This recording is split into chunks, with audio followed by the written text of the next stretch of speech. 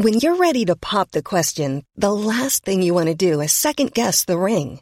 At BlueNile.com, you can design a one-of-a-kind ring with the ease and convenience of shopping online. Choose your diamond and setting. When you find the one, you'll get it delivered right to your door. Go to BlueNile.com and use promo code LISTEN to get $50 off your purchase of $500 or more. That's code LISTEN at BlueNile.com for $50 off your purchase. BlueNile.com, code LISTEN. Many of us have those stubborn pounds that seem impossible to lose, no matter how good we eat or how hard we work out. My solution is PlushCare. PlushCare is a leading telehealth provider with doctors who are there for you day and night to partner with you in your weight loss journey. They can prescribe FDA-approved weight loss medications like Wegovy and Zepbound for those who qualify. Plus, they accept most insurance plans. To get started, visit plushcare.com/weightloss. That's plushcare.com/weightloss. The Opinion Line on Cork's 96 FM. First of all, this came up at the very, very start of the week when I was chatting to Joe from Cork Bio about protests outside of schools. Small numbers of protests. One of them happened only up the road from us here. We had a report of one happening in Frankfield and others. People just gathering outside schools and giving out leaflets. Leaflets that they say are a revelation of what's going on inside the school, inside the classes, to do with sex education. Now, Pamela was on with me yesterday. Pamela drew up this curriculum and sent me her teaching notes months ago, and it's nonsense, but it's getting to be a serious problem. And Ed Fitzgerald, campaigner of many years standing on many, many issues, Ed contacted us wanting to speak up a little bit, because Ed, I think you feel now that with people gathering outside of schools, handing out leaflets, it's going a step too far or very close to it. Good morning.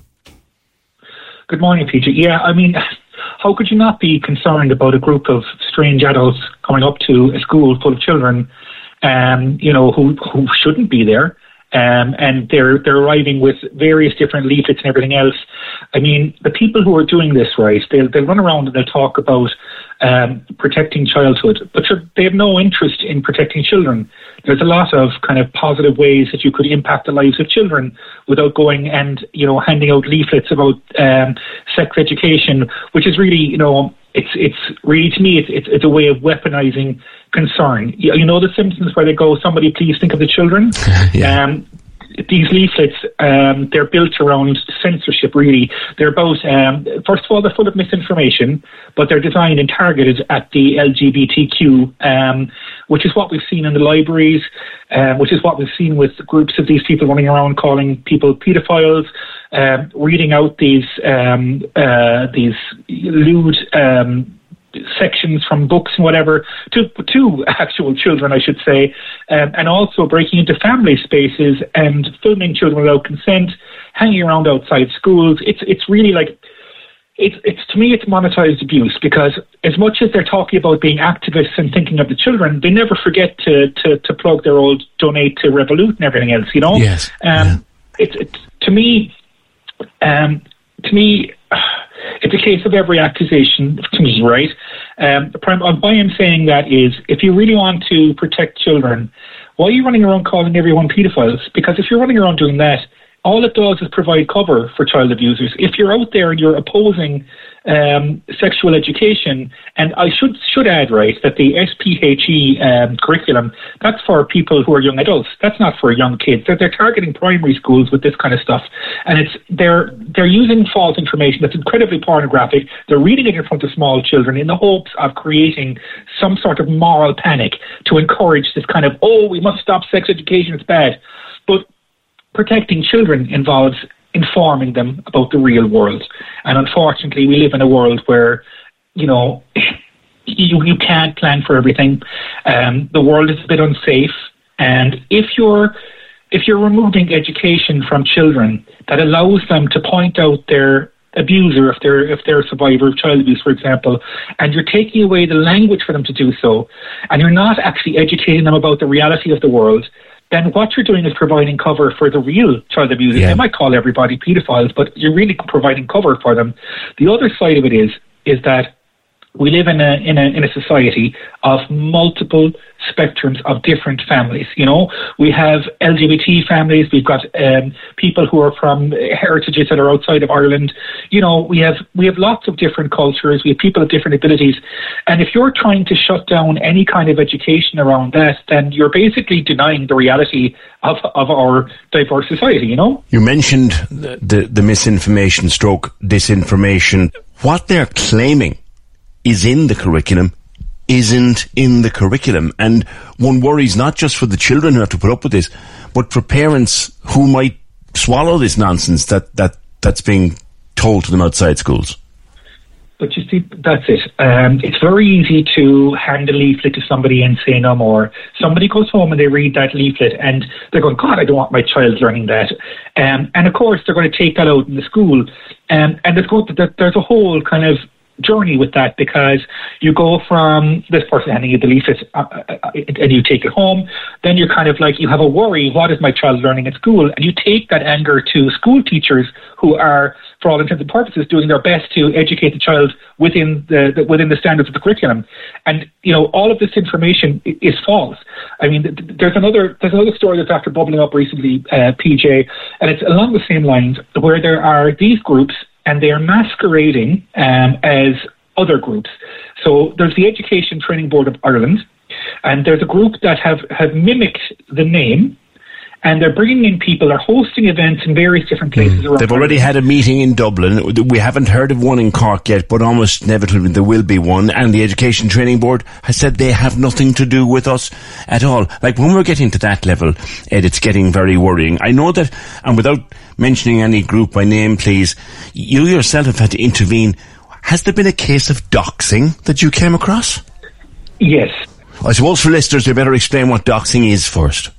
So doxing is effectively providing information in an online space or any platform that identifies the personal information of an individual. This can be an adult or a child. In this case, a far-right activist decided that they were going to dox a child because under their belief, they believed that the child was transgender.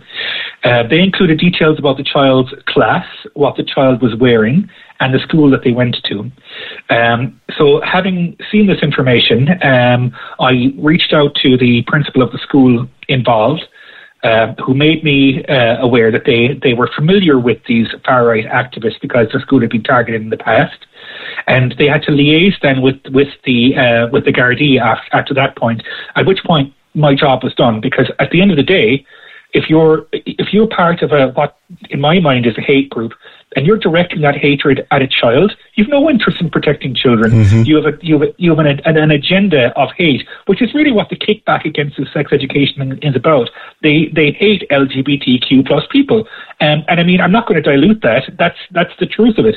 I mean, if you're running around and you're calling people, you know, the paedophiles for nothing more than being a grown adult who has a same-sex relationship, you know, you've got bigger issues than the, in quotation marks, protecting childhood, because that's not what you're doing, you know? Mm-hmm, mm-hmm. It is the same kind of people that have become known as the library botherers of a Saturday afternoon, and now they're bothering children. We did hear of one dad who confronted them outside a school.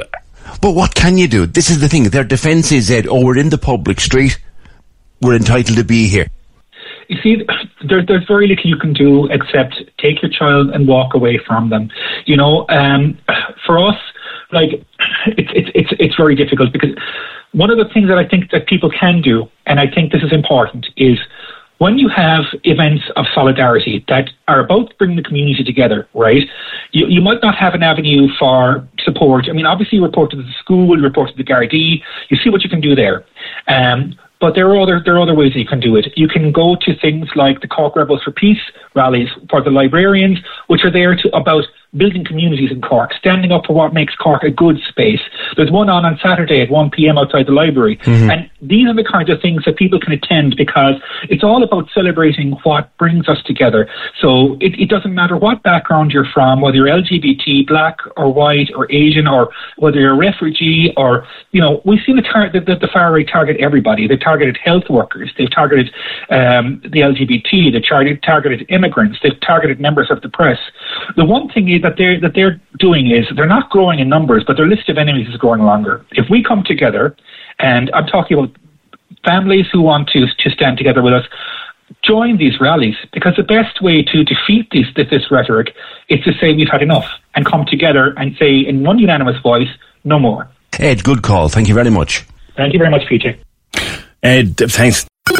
Cork's 96 FM. Why don't more infant formula companies use organic, grass-fed whole milk instead of skim? Why don't more infant formula companies use the latest breast milk science? Why don't more infant formula companies run their own clinical trials? Why don't more infant formula companies use more of the proteins found in breast milk?